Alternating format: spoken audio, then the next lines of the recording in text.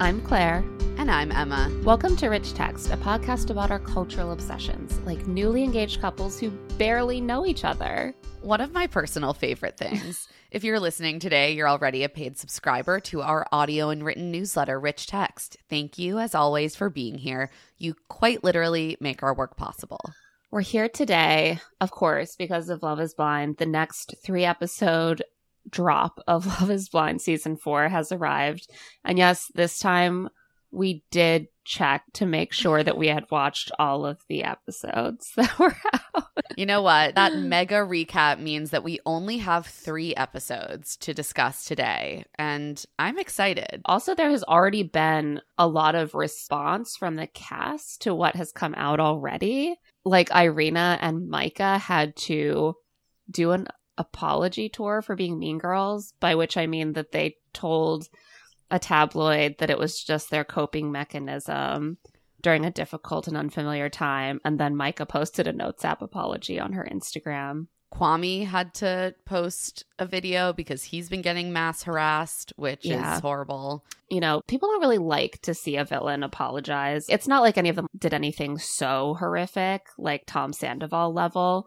People are like, just be the villain. Let us have this. Stop apologizing. Let's have apology. It seems a little over the top. And I'm like, no, that's happening because they're getting death threats. People always take it too far. You have to appreciate the entertainment value of a villain. You can't harass them with death threats. Yeah. That's not okay. They can tell from the general tone of commentary that they didn't come off well. And that's probably, if they're open to learning, more than enough of a learning experience for them.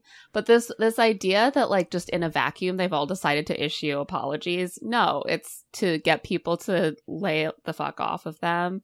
So if we want our villains to just revel in being villains, we have to stop sending them death threats.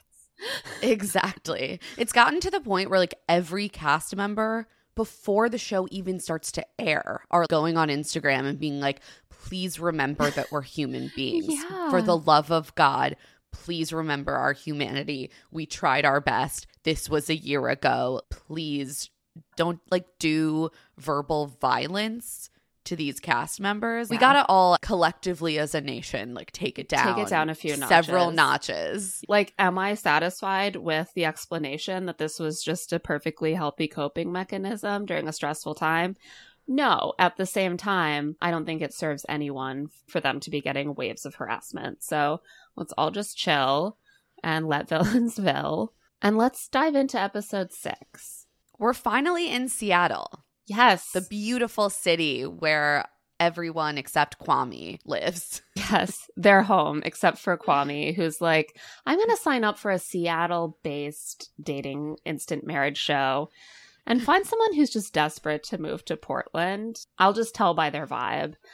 So they all move into townhouses and Love is Blind, which they've lived in some pretty janky apartment buildings on other seasons. To get these entire beautiful townhouses to themselves, I'd sign up. The outdoor walkways that connect them all, and they all have balconies. This is the real estate that we want and we crave from the Pacific Northwest. Fine. Like, thank you. I'll do it. I'll move to Seattle. You got me. But this also means that conflict is about to arise because these couples now have to actually live together. They have to deal with each other's dish habits, their toilet flushing habits, etc. And that can always cause some minor friction. So as the couples are moving in, Bliss and Zach are still mid catch-up at this bar and grill where they have met up for their first ever in-person meeting. And just, like, rehashing that whole thing where he made a terrible decision and picked Irina instead. And she's like, how was your trip with your fiance? And he's like, it was horrible. She treated me like shit. Zero affection. I was over her by day 2. Zach has been unleashed. It was like 4 days of, I love you. I do love you. I still love you. I really want to make this work. And then the minute it ended, he was just like, this fucking sucked. It's been a nightmare being here with you. The thing that so many of these couples do, they're like, I said I was in love with this person in the pods, so I love them. But then you're like, you hate them. This is the weird thing about these sped up relationships, is that there's no way to really establish deep trust.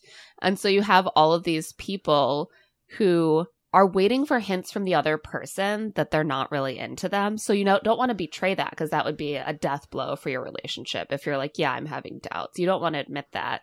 So you have to just be like, no, I love you. You're the right choice. I know you were the right choice, even if that's not what you're really thinking.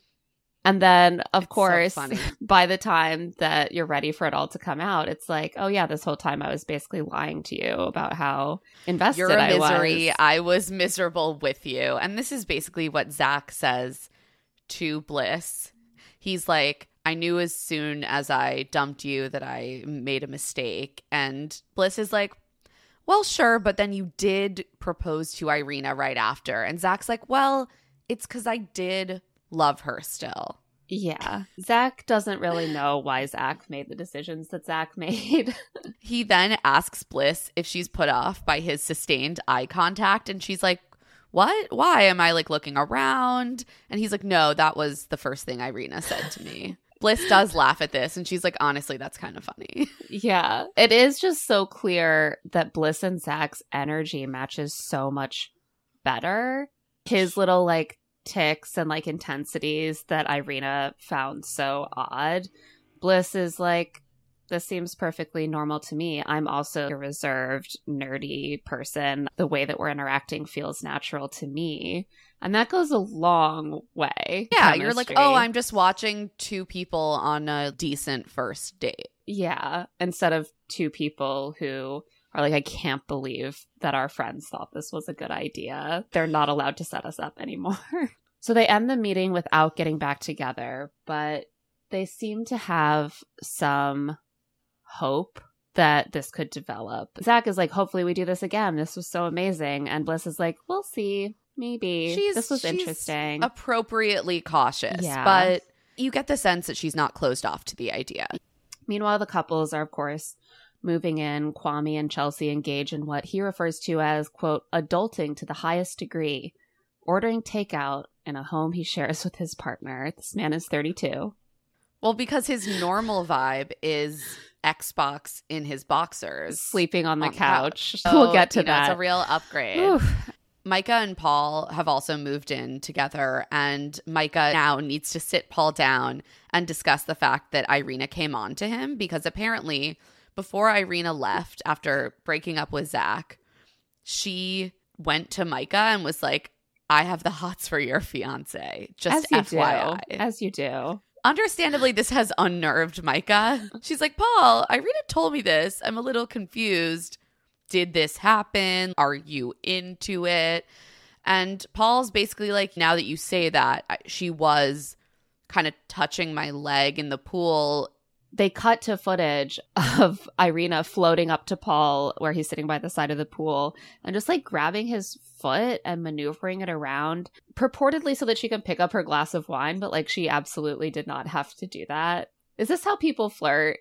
I'm just going to grab this engaged man's foot for no reason. This is how Irina flirts. I will say, Paul does not seem into it. His explanation makes sense to me. He's like, I didn't call this out because, first of all, Zach was like right there. So why would Irina be openly hitting on me when her fiance is right there? And also, Paul's like, I feel secure in our relationship. And he's like, I just didn't really think that much of it. I think that makes a lot of sense.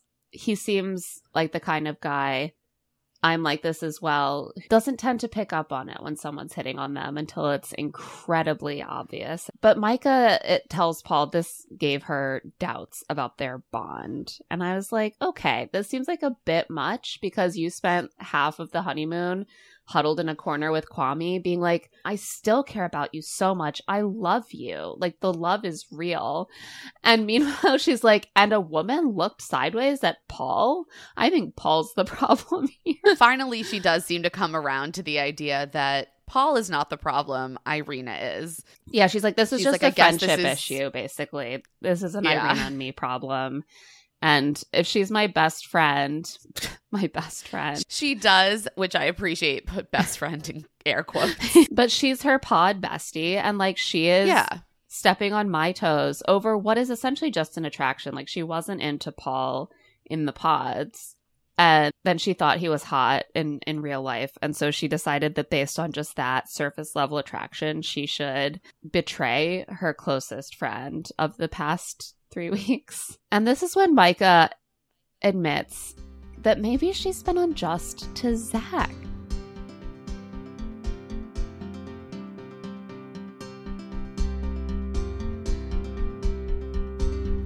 You just listened to a free preview of this week's Rich Text podcast. If you like what you heard and you want to listen to the rest of this week's podcast and our entire Rich Text back catalog, you can become a paying subscriber at claireandemma.substack.com. If not, you can still enjoy our free weekly recommendations. Rich Text is hosted, produced, and edited by us, Claire Fallon and Emma Gray. You can find the written version of Rich Text at claireandemma.substack.com. You can find us on Instagram at Claire and Emma Pod, and you can find our other podcast, Love to See It, over at Stitcher and wherever you listen to podcasts, as well as on TikTok and Twitter at Love to See It Pod. You can also find us individually at Claire E. Fallon and at Emma Lady Rose. Thanks for listening.